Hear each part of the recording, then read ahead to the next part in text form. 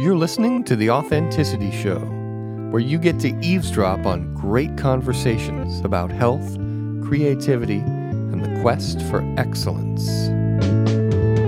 Your hosts today are Carlos Casados, Satch Purcell, and Oliver Altine. Our guest today is Mark Beckelman.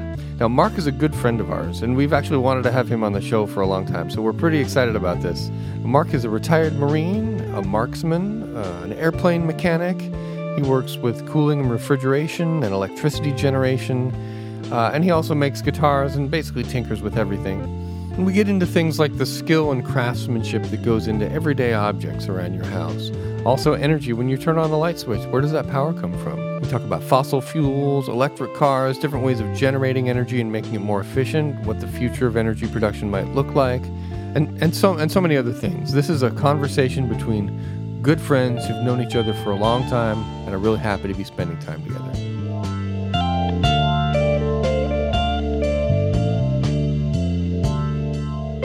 Mark Beckelman, welcome to the Authenticity Show.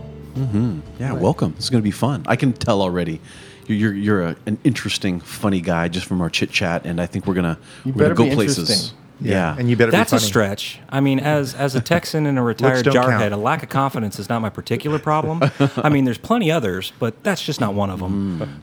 So we'll see what happens. So, Mark, how long have we known each other? I didn't know there was going to be math.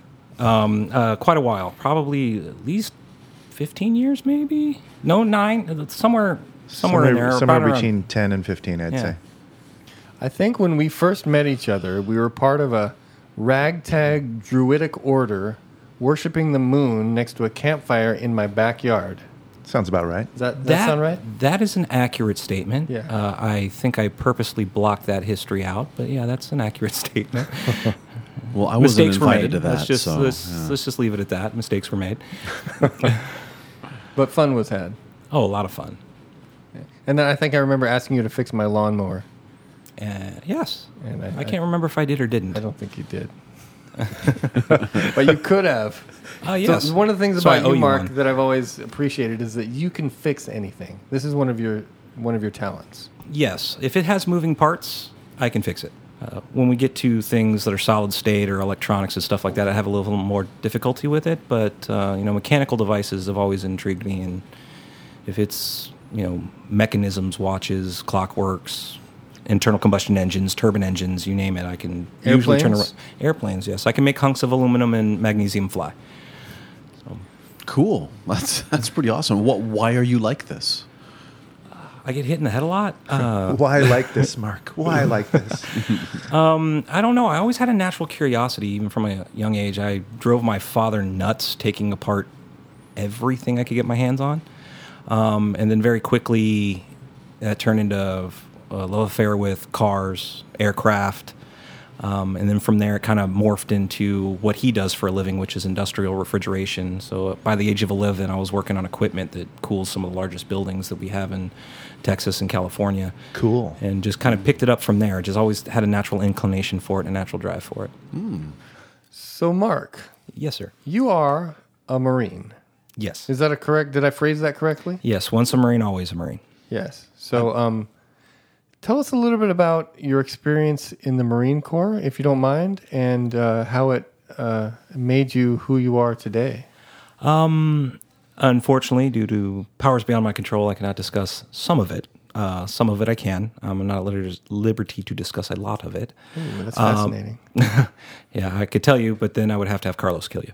But there's no better way to die than have Carlos kill me. It's true. The last amount of my time in the military, I was a member of the Air Wing. I was servicing a McDonnell Douglas version of the F-18 aircraft, fighter attack aircraft, serving with Marines at Marine Corps Air Station Miramar in San Diego. It was a unique time. It took one of my childhood loves of aircraft specifically, and it was nice to be able to kind of feed and maintain and care for that kind of machine. And watch something that's essentially comes down to the ultimate engineering compromise take flight and go out and do something with a purpose. And At the same time, there was a lot of importance there because Marines on the ground rely on that aircraft to be there on station on time and deliver its ordnance in a timely manner. And at the same time, every time I send a bird aloft, I got someone's husband or someone's brother or someone's son in that aircraft, and they're trusting my care of that airplane to keep them safe. So it was very, very challenging, a lot of work, but at the same time, it's very, very rewarding. What do you mean when you say the aircraft was an engineering compromise? Well, with aircraft, any aircraft, whether it's the giant tubes of funk that everyone flies across the country in, or the little aerobatic aircraft that you see at the air shows, the engineer's purpose for that aircraft, each time you change a dynamic, you change another one on it. If you want to fly faster, you need a bigger engine. Well, that bigger engine is heavier. That needs more lift.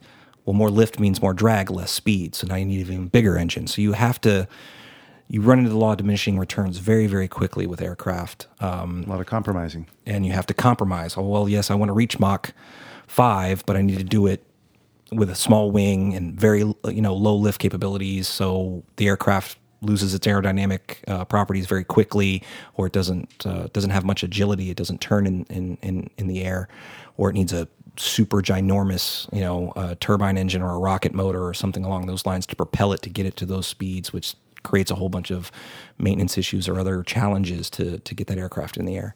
Did you study this in school, or did you learn on the job, or how did you learn this stuff? I am not a great learner through formal education. I learn with putting my greasy mitts on something and taking it apart, putting it back together, watching people do it, my own natural curiosity. You're a how person. Yeah. I love the why.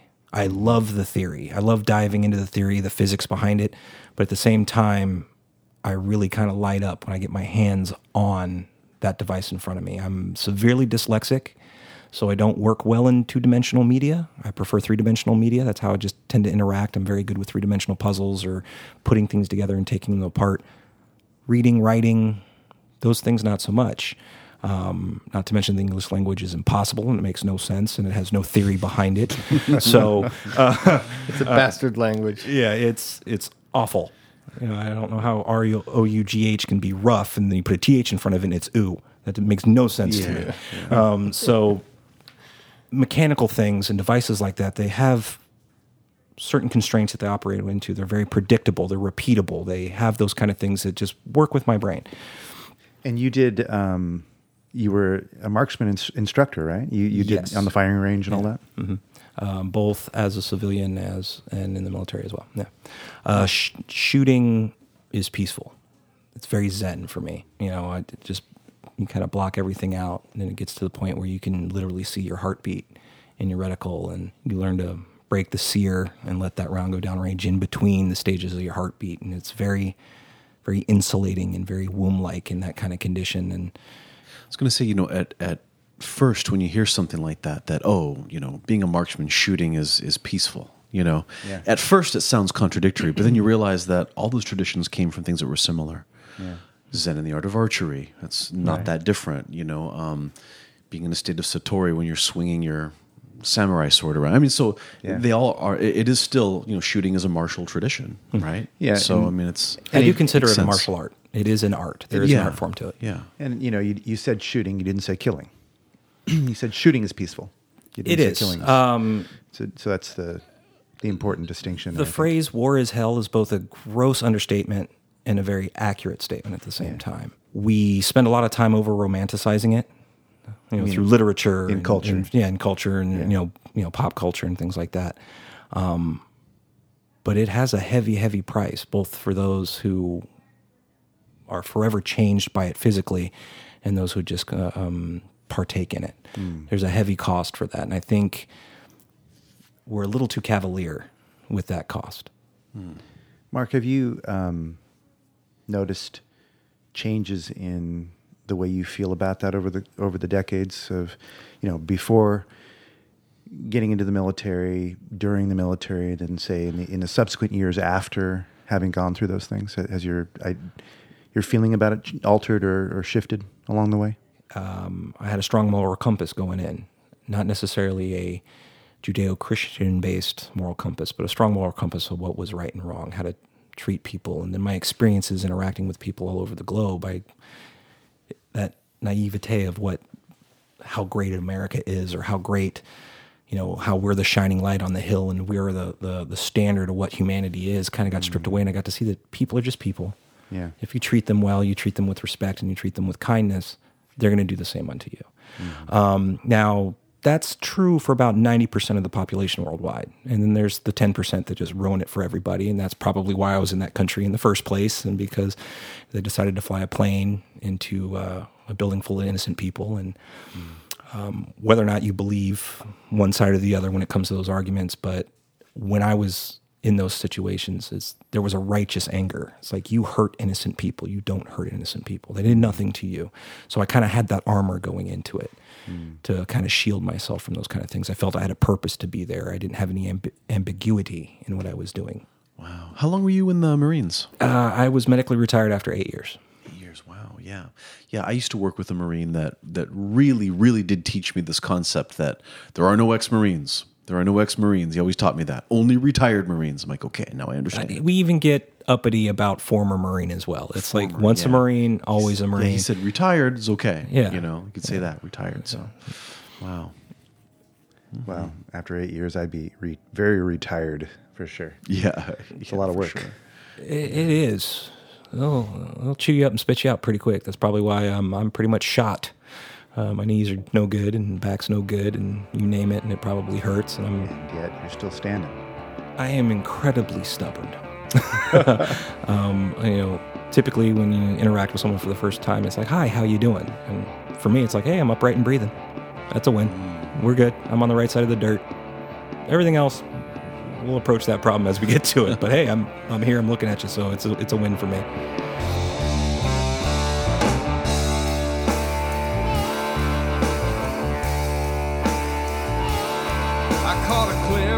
Of myself in the mirror today. I do believe I'm wasting away. I never felt more alive than I did when I had you. So, I'm a guitar player. And you're a guitar player too. I play a little bit more than you, but you actually work on guitars, and you know how to make the wood do what it does and put the frets on and make the knobs do the stuff. See, it's interesting because we're both into guitars, but we have totally different kind of angles on it. Well,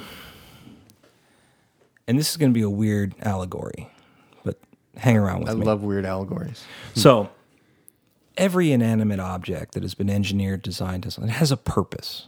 The person who made that, the table in front of you, the cell phone in your pocket, the glass you drink water from, it all had a purpose. Someone put an intent to an inanimate object, and for me, it kind of gives that inanimate object life. So it's a golem. Yeah, it's a good way to look at it. And that's one of the reasons why I feel that even though I'm a mechanic and I deal with, it feels like I'm creating, I'm repurposing or giving purpose back to this inanimate object that unto itself maybe some people would consider discarded or not used. And a guitar itself, if you break it down to the science and the physics of it, it is a mechanical system. It does operate within the laws of physics and the things we know. And where it becomes a tool of magic or anything like that is in an artist's hands like that. But at the same time, if I put my intention, my heart, my mind, my soul into developing that instrument, I'm imbuing it unto itself with its own personality, and then I turn it over to someone like Oliver, and then he makes something with it that I couldn't make. And so you break it down, it's hunks of wood and bits of copper and chunks of metal, and they seem very pedantic and shallow, but when you put them together with that kind of intent and that kind of purpose, all of a sudden it becomes Excalibur. It becomes that mythical thing that people write tales about. And then as you sit there and play it, and the blood, sweat, and tears and your emotions, it kind of just starts to hold this reverence. You look like Trigger from Willie Nelson. Right, Willie's only guitar. Only guitar. Trigger, yeah. Or some of the Telecasters and Les Pauls that Jimmy Page played, or Blackie. from Eric Clapton and these almost mythical type instruments. Well, when you look at their components, it's just wood and metal. Right. But at the same time, it's this whole other thing, and that's what fascinates me about them. The science of it. How does it work? Why does it work? And hanging on a rack and silent and not plugged into an amp, it's just a guitar. Right. But when I see that, I see the potential. When I go to Guitar Center or whatever, I look at all the guitars and I say, "Ooh, there's that one. There's something like emanating from it." I can, and then I pick it up and I'm like, "No, not that one." Then I'll find it. There's a feeling. I don't know how to describe it, but I'm glad there are people like you out there making guitars or like building guitars or whatever, so I can, have my. Well, I'd say I want to get to where you're at. I want to be able to take that science and that stuff that just kind of lights me up and gets me engaged and connecting with this object. And now I want to make it feel. Now I want the stuff that's rattling around in my chest and rattling around in the back of my brain, take it away from the formulas and the mathematics and the, the radius of the fretboard and the, what did I set the strings up for? And, what's the ratio on the tuners and all the scientific stuff that while I love it to death, I want to get to that next level, that area where, all right, now I'm making this thing that I created express and I'm using it to communicate with the world around me. Yeah. The guitar, I think about this a lot because I'm a musician, but the guitar is an instrument that really connects with audiences more so than other instruments. Like if you go to a concert and someone's playing the piano, it's like, okay, if they're a good player, you can get a lot from it. But like when somebody plays the guitar, it's like they're showing you something. It's like they're here, look at this. It's like they're pointing it at you and doing it to you almost, Whereas the piano is more like I'm doing this and you're like you're listening to me, but I'm really doing this for myself. The guitar is like I'm just like doing this at you. Yeah, you're facing the piano when you're playing the piano, but you're facing the audience when you play the guitar. Yeah. Well, also, let's be honest, guitar players aren't known for preening, right? We're not the peacocks of the stage. We're not up there demanding the attention and but we are. It's a natural inclination, sarcasm aside, but at the same time, they're very colorful. They're not an instrument that's drab or something that blends in as a piece of furniture like a piano or anything like that. It's not something that collects dust in the corner, especially with someone who loves to play. They just have an inclination, ooh, guitar, pick it up. And now it's making sound, and I enjoy it. I like to say I play at guitar. I don't play guitar. I'm working on it, and I'm fairly competent, and I can hold a rhythm, and I can play and sing. But I'm not a guitarist. I'm not. I don't feel like I'm a musician. I feel like I'm a scientist trying to perform artwork, and that sometimes doesn't work out. You guys are reminding me of that photo I showed you earlier of Les Paul with Paul McCartney, and he's holding. So the caption says Les Paul and Paul with Paul's Les Paul. That's great. I just love it. I think it's so cool. Les Paul, obviously the maker of the Les Paul guitar. But yeah it's so cool. Great. You make guitars, and you were talking about just having yourself in that guitar that you make, and it reminds me of and I don't know the story very well, but there's some story out there where the Buddha had a conversation with somebody about an empty bowl, and the bowl was empty apparently, and the kid or whoever the person was told the Buddha, "Oh, that the bowl's empty." Then he started to correct the person to help the person see all the things that actually were in the bowl. It's like, you don't see fire in the bowl? So when the pot was fired and it made the bowl, you see there's fire in the bowl? It's, oh, okay. And there's water in the bowl? And then there's, the sweat and the effort of the potter who made the bowl. And you know what I mean? And it's how you start to realize that what we think is just some inanimate object that's sitting there has such a connection to real life and history and people, and there's so much more to it than we think. And so I just thought of that story when you were describing your guitar. Well, cool. One of the things when I'm talking to the crews I manage is I tell them, I said, and I can't remember if it was a Japanese proverb or a Chinese proverb, and they said, well, if you work with your hands, you're a laborer. If you work with your mind and your hands, you're a craftsman. If you work with your heart, your mind, and your hands, you're an artisan. What do you want to be? And for me, that just simple, phrase and those simple words, it's like, oh, wait a minute. You know, if I'm going to take pride in what I do, if I'm going to take pride in what I create, whether it's something artistic or something mechanical, am I really doing something different than what, the Renaissance greats when they painted? I mean, I can't put myself in their headspace while they were doing it, but there's a kinship there. You are making something from nothing, regardless of what it is. You are taking something and changing it and giving it purpose and intent. Nicely said. Yeah. Guitars don't grow on trees, right? Very clearly. Well, they do. Yeah. But just not in the form that you used to see. Right. Like we look at all these guitars, and I'm starting to think about all the birds that landed on the trees, that made the wood, that made the. Okay, it's Right. Yeah. We all need each other. Yeah.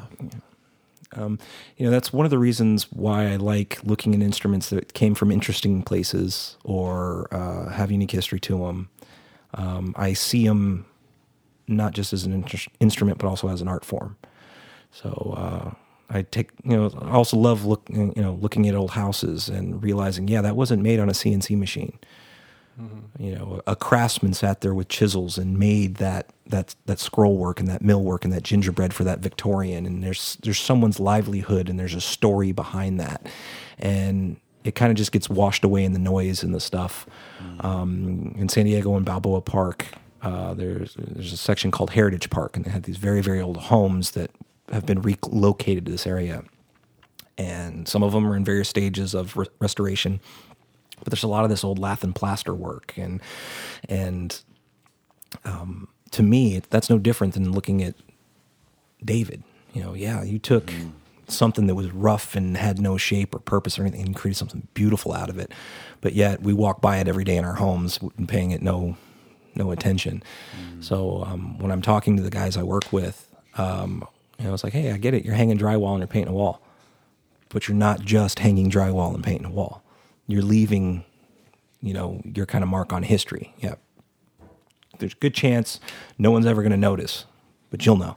Well, you'll notice. It may not be as profound of a piece of artwork to a lot of people, but let's face it, a house is a lot more useful than the statue of David.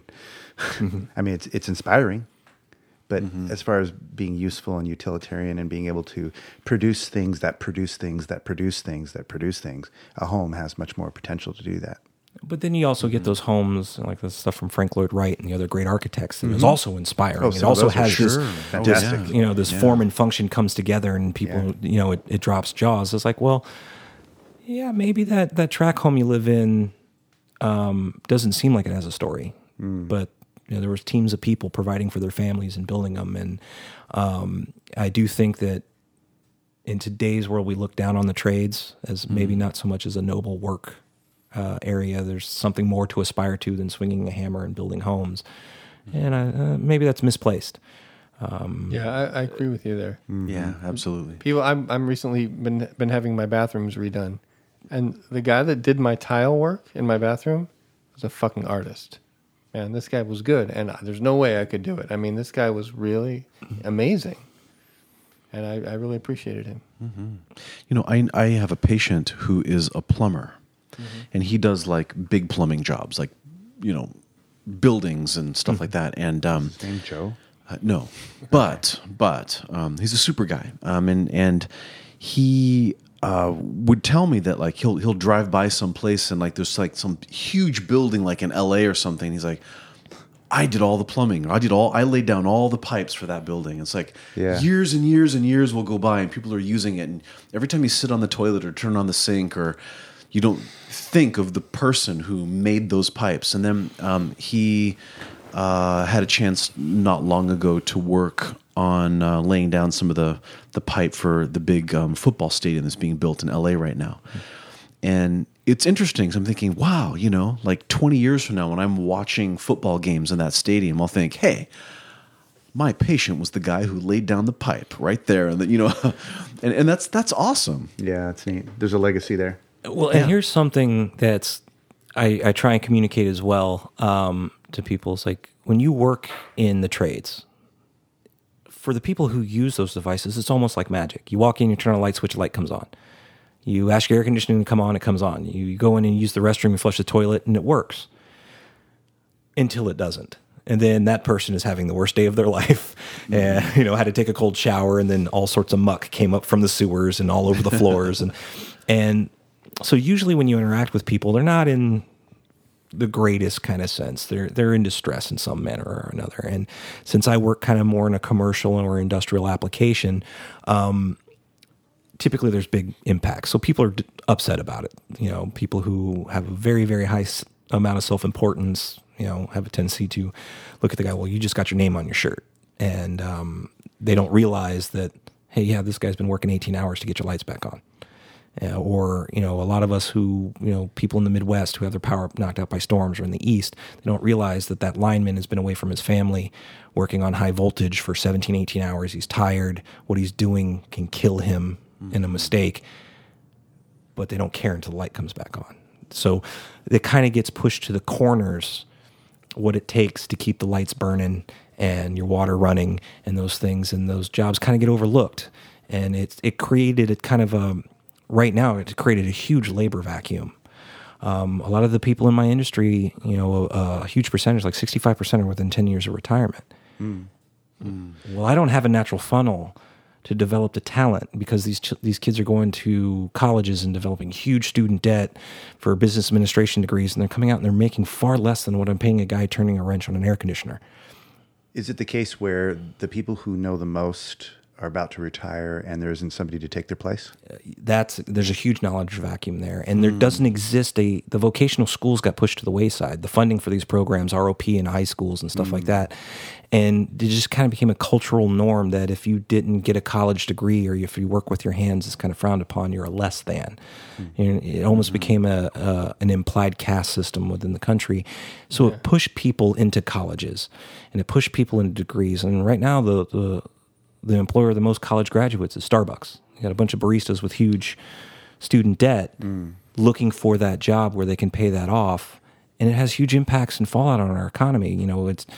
It drags it down. It soaks up people's disposable income, and it creates stress, and it's pushing people to get developing families later. And there's all these other secondary issues, but at the same time, our infrastructure is crumbling.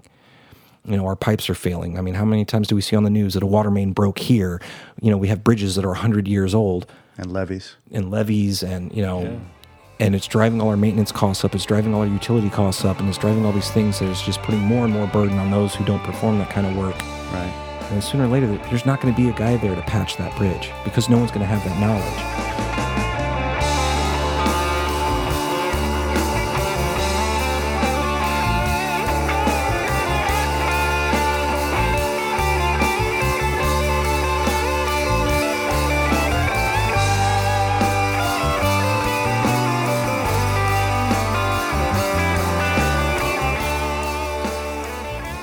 So can you tell us a little bit about what you're doing now and the type of industry you're doing, and maybe we can talk about that a little bit. Oh, sure. I work in a field known as cogeneration. What is that? Cogeneration is essentially what it boils down to is we take one energy stream and we turn it into three, typically. So if you think about what it takes to operate your house, okay, you need your electricity to see, your natural gas to make hot water, and you get that from two separate places. Well, what I do is I use natural gas to turn an engine. That engine makes heat and it makes electricity. So it takes the thermal energy stored in that natural gas, it turns it into mechanical energy in the engine, with a byproduct of that being heat, and then that mechanical energy turns a generator, which turns that mechanical energy into electricity. That electricity is sent out to the facility to do what electricity does: operate air conditioners, turn on lights, operate equipment. But at the same time, there's losses there. There's no such thing as a free lunch, right? The basic laws of physics and thermodynamics tell you that there's no direct rate of exchange. So we try and capture that, so what we call waste heat recovery processes. And we take that heat, and real fancy way of doing it is we hang a giant radiator, just like the one in your car, in the waste heat stream, and we turn water into steam. Well, then now we use that steam to make cold water for your air conditioning, to turn turbines to make more electricity, to heat, to drive pumps, all sorts of stuff that steam has done since the mid-1700s. We're still applying those theories, and it's all waste, something that we would just vent to the atmosphere anyway. So now a facility, a campus, college campuses, hospitals, things like that, instead of needing to purchase electricity and natural gas, they just purchase natural gas. Now, is it the cleanest, greenest way of doing it? Yes and no. It depends on what mechanism you're turning that natural gas. What's the rate of exchange? Are you using an internal combustion engine? Are you using a turbine engine? Are you using a fuel cell? Or what are you using to prompt that rate of exchange? But at the same time, those localized areas are far more efficient than the pulverized coal and gasified coal plants that are polluting the atmosphere. It's not the cleanest, it's cleaner. And it's a great bridge, especially for high energy consumers, between purely green, renewable sources and stuff that's really, really bad for us. Because you're localized, there's less waste processes, you're trying to extract as much energy as possible at all points in times. It's almost like nose to tail cooking. Try not to waste any of the animal unless you have to. It's the same thing in this process. And there's huge, especially in Southern California, San Diego specifically, there's huge economic factors for those kind of things. And it helps large corporations be better neighbors in doing it as well. Very interesting. Have there been any major changes in that industry since you've been around doing it?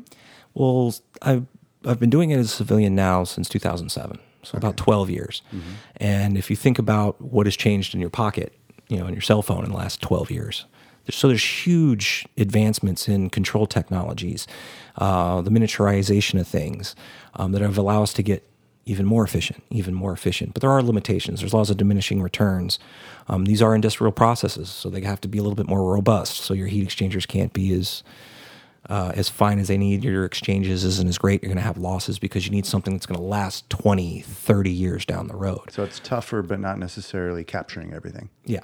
We're getting better at that, and we're getting more efficient every single day. There's new materials technologies. There's new, predictive and analytic data. There's new design philosophies on how we move fluids throughout systems. So we're getting better each and every iteration. However, since it's a huge monetary component and a huge investment from companies and corporations, it doesn't have the same kind of rate of change that you have with consumer goods, because this device has got to go in. It typically goes in for 15, 20 years and no one looks at it again. And then unless there's legislative or external pressures, no one's really going to invest the money because, frankly, no one cares if you went and completely repiped a building. They only care if you repainted the walls because that's what they see. They don't understand everything that happens behind the makeup, which you interact with on a daily basis. And you see a lot of that because you're the one who's behind the scenes, right? Yeah. When I start on a new facility, I usually tell people, hi, I'm Mark. This will probably be the first time and last time you see me. If you do see me, if I'm running, try and keep up or run in the other direction. And just leave it at that. Because there's a problem. Yeah. Usually if you see me, you're having a very bad day. We're kind of tunnel rats. We're behind the scenes and, but when something does go wrong, there's, all of a sudden there just went $100 million or, wow. Yeah. And you've seen some pretty crazy stuff. I've heard a couple of stories. Yeah. I'll change the names and the faces to protect the guilty, but we could discuss those as well. It gets interesting when you work with that kind of amplitude of energy. Yeah. Like what kind of amplitude and voltage are we talking about? Typically, it's in excess of 5,000 volts or higher. Typically, I've worked all the way up to 133,000 volts. Not much margin for error there. Yeah, you could cook an egg on that. Right. More than an egg. Yeah. So those things present challenges. You make a mistake, you're not going to be around to make a second one. So maybe one of the reasons why I'll draw into that, because I enjoy that kind of danger. I enjoy that kind of boiling your existence down to the next 5 seconds. And you're not, when I'm in switchgear working on something like that, I'm not thinking about my mortgage. I'm thinking about making sure I don't drop this nut that's going to kill me, Yeah. So it kind of, again, just like with shooting, it gets to that Zen position where I have to push all the noise away. I don't have to think about how uncomfortable I am, how tired I am, my back hurts, or anything like that. It's like, nope, it's the task in front of me, and that is the only thing in my existence right now. Grounds you in the present. Very good. Yeah. And I felt no resistance to that comment whatsoever. Yeah. It's shocking, I know. Yeah. Oh my God. So, But statistically speaking, we kill 50 electricians a day in this country. Yikes. One for every state. Typically, it's Wow. much less amplitude voltages. It's people who know better and make poor decisions with stuff. It's playing with fire, then you stop respecting it, and something bad happens. So at the same time, we're dealing with thermal energies, high amplitude thermal energies, excess of 2,600 degrees Fahrenheit. You make a mistake around that, you're not going to be around. Your skin really doesn't tolerate anything above 145 degrees Fahrenheit for any a real length of time. And then there's steam. Steam, when it's nice contained in a pipe, is fairly innocuous, but you let it out, it expands by 1,600 times volumetrically. So it's extremely energetic. So typically when it goes wrong, it goes really, really wrong. Do you ever get explosions with the steam? Yes, steam explosions are common. And they're less common now because there's industrial practices in ocean, things like that. But a boiler, there's pictures from, I think it was the Anheuser-Busch brewery. They had a boiler explosion, leveled a city block. Yeah. So, it's very, very energetic. Wow. It's interesting. We've been using, like you were saying, we've been using steam to power things since the mid 1700s. Mm-hmm. And, I think I was talking to you about this the other day. It seems so archaic. We boil water to make steam, to make our things go. Isn't there a more efficient or better way to do this in the 21st century? If we could find a more renewable way to generate the heat, that cycle kind of maintains. So I take a droplet of water, I put it into a boiler. I make it very, very energetic with heat, force it to change state. Now, water itself, it takes a lot of energy, an insane amount of energy, compared it to other thermal transfer devices to get water to change state. Right. So now I take it and I've turned it into vapor. Well, now I've got that energy contained in that vapor. Well, if I go forth and I let that vapor do work, that energy has been transferred into that mechanical work, and what do you think I get left behind? Water again. Mm-hmm. So I kind of had this relatively renewable system. As it comes back, that water now still has some thermal energy trapped in it because no free lunch in the exchange. So now it takes less heat to get it back into vapor. So once you get it there, it takes less and less heat to maintain it. The hotter you can keep on reusing the same water and just kind of riding that level with it. Yeah, there's no free lunch there. There's things we have to do to kind of maintain the water chemistry and the stuff behind it, where we have to add more water, we have to dump some water to drain, and there are waste involved. There's again, physics demands no free lunch. But in comparison, I'm not just throwing electrons down a stream that aren't returning. I'm not just burning wood and using that heat in that one instance. It's being recaptured and reused multiple times over and over. Do you think we're going to continue to be using steam for electricity generation for centuries to come, or how long are we going to be using it for? It really comes down to the method of delivery. Even the big solar fields you see heading out to the 15, instead of using steam, they use molten salt. Molten salt? Mm-hmm. Really? Yeah. Never heard of that. Well, if you think about it, it makes sense. It creates a thermal mass. So you take all these mirrors and you focus all the sun to a center spigot, and that's a giant boiler. So now I'm taking the heat of the sun and I'm forcing it on this salt, and that salt begins to melt. What temperature does salt melt at? I couldn't tell you off the top of my head, actually. I'd have to look it up. But now you're starting to deal with a liquid again. You went from a solid to liquid. It's just changing the states of matter. Very simple. Scientists have been doing this with various forms of things, and Mother Nature does a very good job with it, but with molten rock, right? So that's essentially what we're doing, is now I have this giant thermal mass. It takes an intense amount of heat to turn rock into a liquid. Well, now I take that thermal mass and I put it through a heat exchanger and have it act on water. Well, now what happens when the sun goes down? Well, heat doesn't move at the speed of light. I can keep recycling that molten salt over and over, and even though the solar plant is no longer making power, I still have stored thermal energy there that can still boil water. We can still turn turbines. We can still make electricity even after that heat source has gone away. That's the purpose of it. Wow. So there are other mediums there, but that we haven't seemed to quite find something that takes so much energy to kind of get over that initial inertia and get the kind of the ball rolling. Since salt starts as a solid, takes a lot of inertia to get it rolling, and then at the same time, just it wants to keep rolling until it finally slows down. So I am quite intrigued by this, and what's really interesting is Carlos, you'll resonate with this. Is our Taiji teacher always says, in yin and yang theory, you always say yin yang. You never say yang yin. Yeah. He says, and the reason is because yin is what generates yang. And, you're talking about creating energy, like, to do work, which is a very yang thing. And what is it that's producing that? Yeah. It's yin. Yeah. It's water, or it's solid things that are taking on a liquid form or something like that, and that's really where yang is actually generated from. It's true. Interesting, because salt would be considered a yin substance. Yes. Well, right? anything that is solid is yin in the universe, right? Anything that's sort of airy and open is yang, right? And so this is literally yin generating yang. Yeah, That's what we're talking about. It's cool. In alchemical terms, salt is earth, which is mother, right? In alchemical terminology. So it's feminine. Right. So salt is in Chinese medicine the kidneys, the water element. Yeah. There it is. It's We've got it's Carlos really and cool. Satch nerding out. Well, I was just nerding out for the last 15 in their own minutes. way. So Yeah, is that- Cool. Yeah, We all have our own ways of nerding out. It's true. There are a ton of these, articles, websites, videos on YouTube about various forms of energy production that are non-standard. I say that to include things like so-called free energy or alternate energy source production systems, things like that. And a lot of the stuff on YouTube is just flat out bullshit. It's not even real. I wholeheartedly agree. Yeah, that but I want to ask you about this. A lot of it's total trash. However, have you ever run across some ideas that actually might work, or that you've seen do work, but they're just not popular, they're not used very much?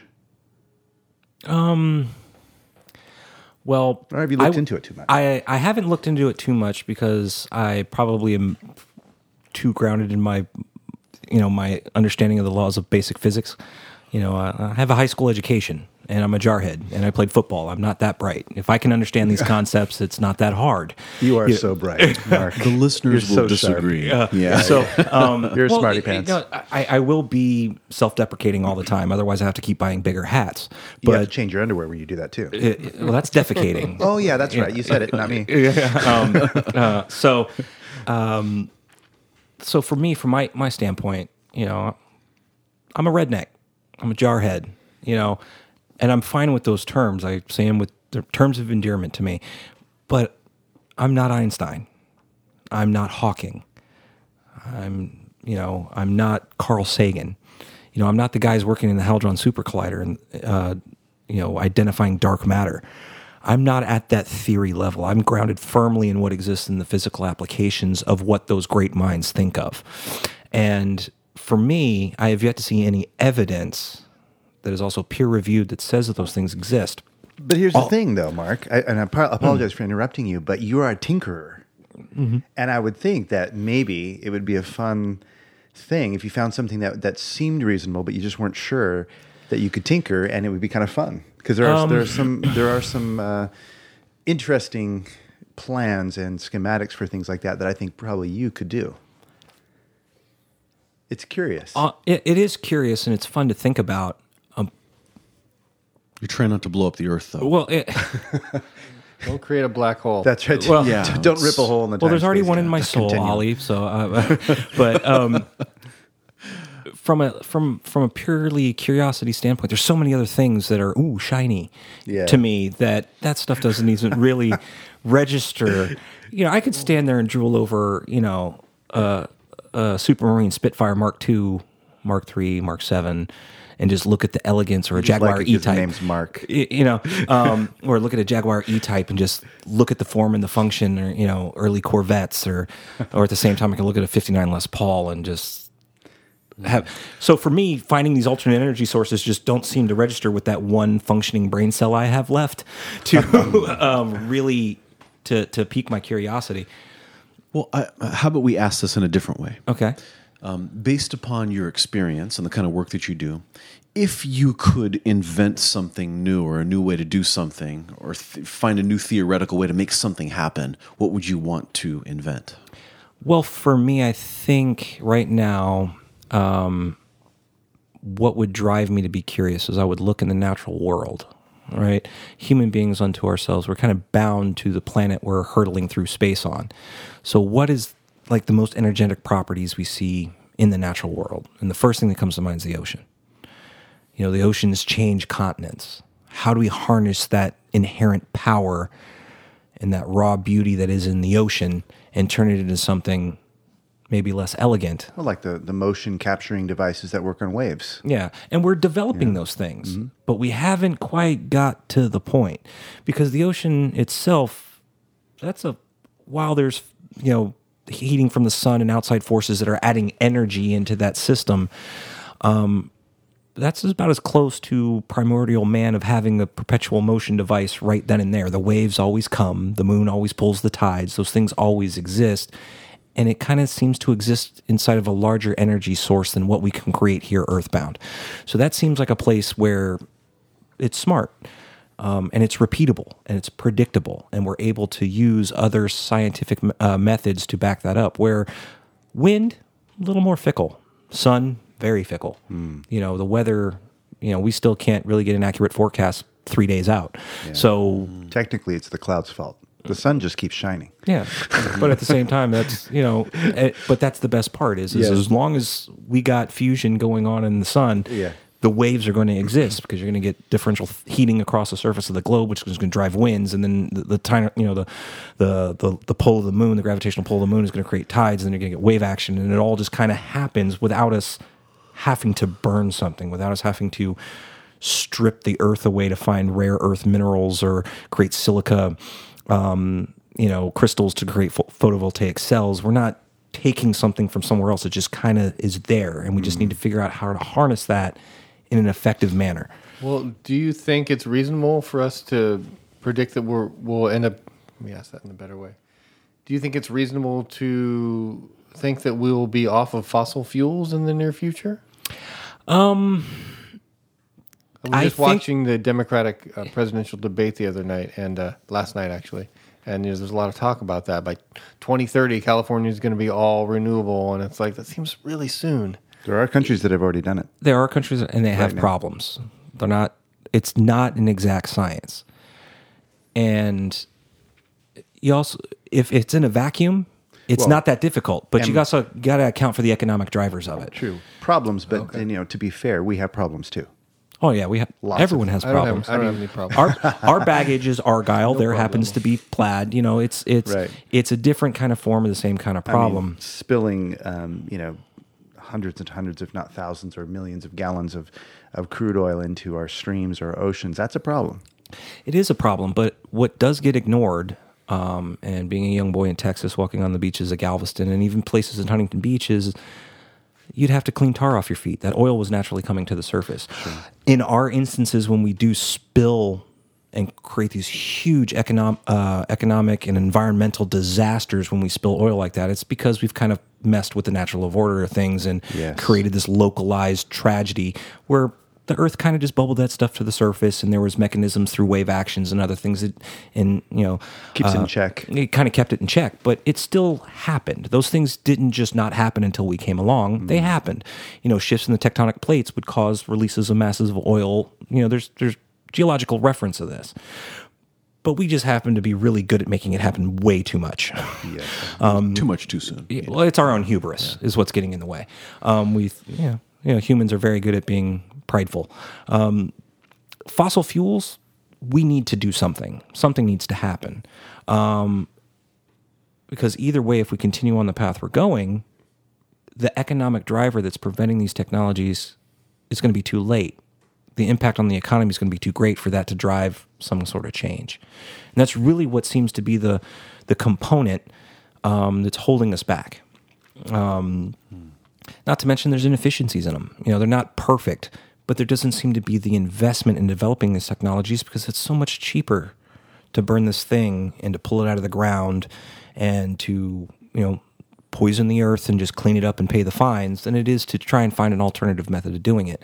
And capitalism and things like that just drive that naturally through economic devices worldwide. So until that kind of attitude change, it doesn't matter if our greatest minds are screaming from the heavens that we're going to, you know, run face first into this wall. until the bankers decide that that's a prudent investment and there isn't government subsidies involved and other traps, it's probably not going to gain a lot of traction. It's the same problem that infrastructure has.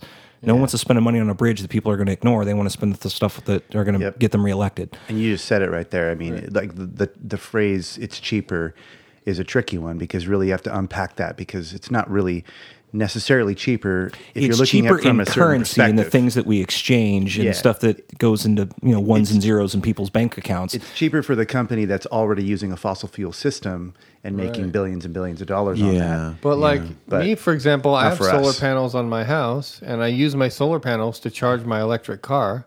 And with an initial investment, things can be cheaper to use renewables. Yes, at the same time, the lithium-ion battery that is in your car is really bad for the Super environment. toxic. Like, Oh, is it really? really Yeah, bad? the environmental impact is huge. Yeah, if you take the Prius, which is a hybrid vehicle, it has a much greater impact than just buying a gasoline car. Yep. And that's because of the strip mining and all the stuff that goes on and the toxic waste that's created after.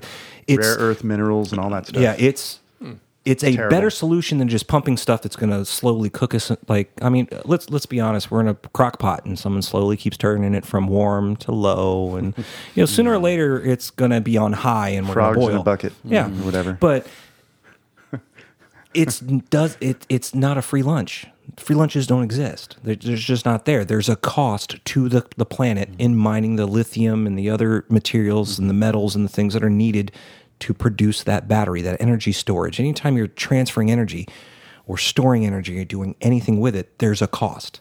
Just what is that cost, and are we willing to bear that cost?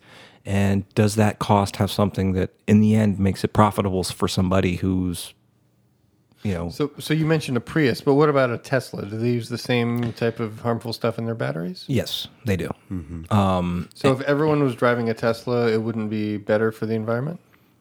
It would be better in some ways. It would be worse in others. Just like if everyone built their homes out of wood, which is a renewable resource, would we have any forests left? That's really bad for the planet. It's really bad for the water cycle. It's really bad for the fauna that use those forests. We've seen the damage of deforestation. Okay, well, let's not use trees because it's bad for the environment. Let's use stone. Well, now you got strip mines and quarries that are creating huge pock marks. And it's no free lunch. Either way you look at it, you're not going to get away from it. Damn. Well, I think all that lithium in those batteries could treat a lot of bipolar disorder. But Do they still use lithium to treat that? yeah, they Yeah, still they do. do. They still do. That's not their top choice, but Every time you see that, there's like that classic model of an atom with like the electrons orbiting in those three ways. I always wonder, it's a lithium atom because there's it three is. electrons. Oh, lithium okay. is the Yeah, third yeah. element in Okay. the periodic table. So I always think, and people probably don't notice that, but Wow. it's probably not intentional. But I always That's think, cool, why do they though. use lithium? yeah, that's cool. It's symmetry. yeah. People like groups of threes. Right. Every time we're in California here, Southern California, and today is August 1st. Oh, Lunisad. So here we are, and this time of year it gets pretty hot in Southern California. Every time there's a hot day, and I look out at the blacktop in a parking lot or something, and I think how hot the ground really is on a hot summer day, and I always wonder, what would my utility bill be if my house was powering that blacktop to make it that hot? Right. And it makes me think, what a waste of energy that is. It is. Well, it's actually you got to look at it from another way. Yeah. That becomes a giant thermal mass. So that heat, which typically the natural cycle of the Earth, where the greenery rejects a lot of the heat and it keeps things cooler, now you're holding that heat there. So when that cloud cover rolls in, that coastal eddy we get, now that heat stays there. Mm-hmm. And then the next day it heats more. Now energy isn't escaping that cycle. You're just constantly adding more to it, which the more and more blacktop, the more and more hardscape, the more and more thermal mass you're creating in your cities and stuff like that starts to exponentially increase that global warming because you're not rejecting that heat. It's not being reflected back into space. And at the same time, those are based on petrochemicals. Mm-hmm. So you're mining oil, you're bringing things up to the surface, then you're refining them, and then you're creating more carbon gases. So it kind of just snowballs, and each little snow crystal, each little ice crystal becomes another larger and larger and larger. So those giant expanses of highway that are all black or all that blacktop, all that hardscape. If there was a way for us to harness that heat and turn it into another mechanical system, we don't get the kind of temperatures where we can generate steam. But you know what? That could help with geothermal cooling. There could be devices and things you can harvest that. They do have roads now that are solar panel roads, but they just haven't incorporated them everywhere. But they've done some experiments on highways and sidewalks and things like that, and they're functional. They produce a lot of energy, and can't remember exactly where they're doing it. I just remember reading the articles that they were laying them down and using them.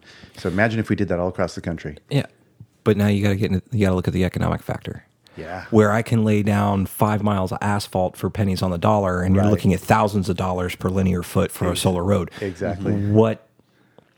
Yeah, you're not going to get anyone to sign off on that. Yeah, it comes back to what we were just talking about. Taxpayers aren't going to sign off on it. Legislature's not going to sign off of it. It's true. Yeah, because they want to get reelected. Yeah, because junk food is cheaper today, to eat. Although we know that there is an ultimate terrible cost to it. You know what I mean? Well, Mark Beckelman, it's been a pleasure talking to you.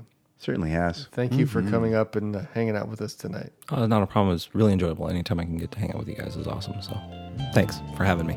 Well, yeah, and we didn't even talk about when you lived with me and your snakes got out in my house. Mistakes were made, Oliver. Let's I was going to bring that up.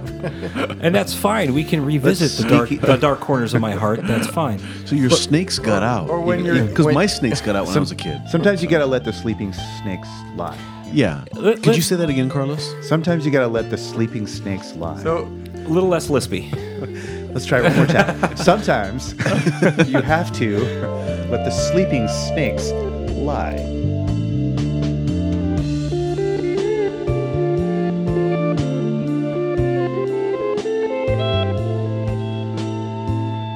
You've been listening to The Authenticity Show with your hosts, Carlos Casados, Satch Purcell, and Oliver Altine. Very special thanks to our guest today, Mark Beckelman. Please subscribe to The Authenticity Show wherever you get your podcasts, and find us on social media. We would love to connect with you.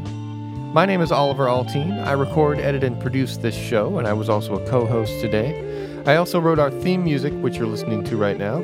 And the interstitial music this time was a song I wrote a while back called Lost in the World, here performed by my band Dry River from an album called Praying for the Rain. Anyway, thank you for listening to the show. Have an authentic day.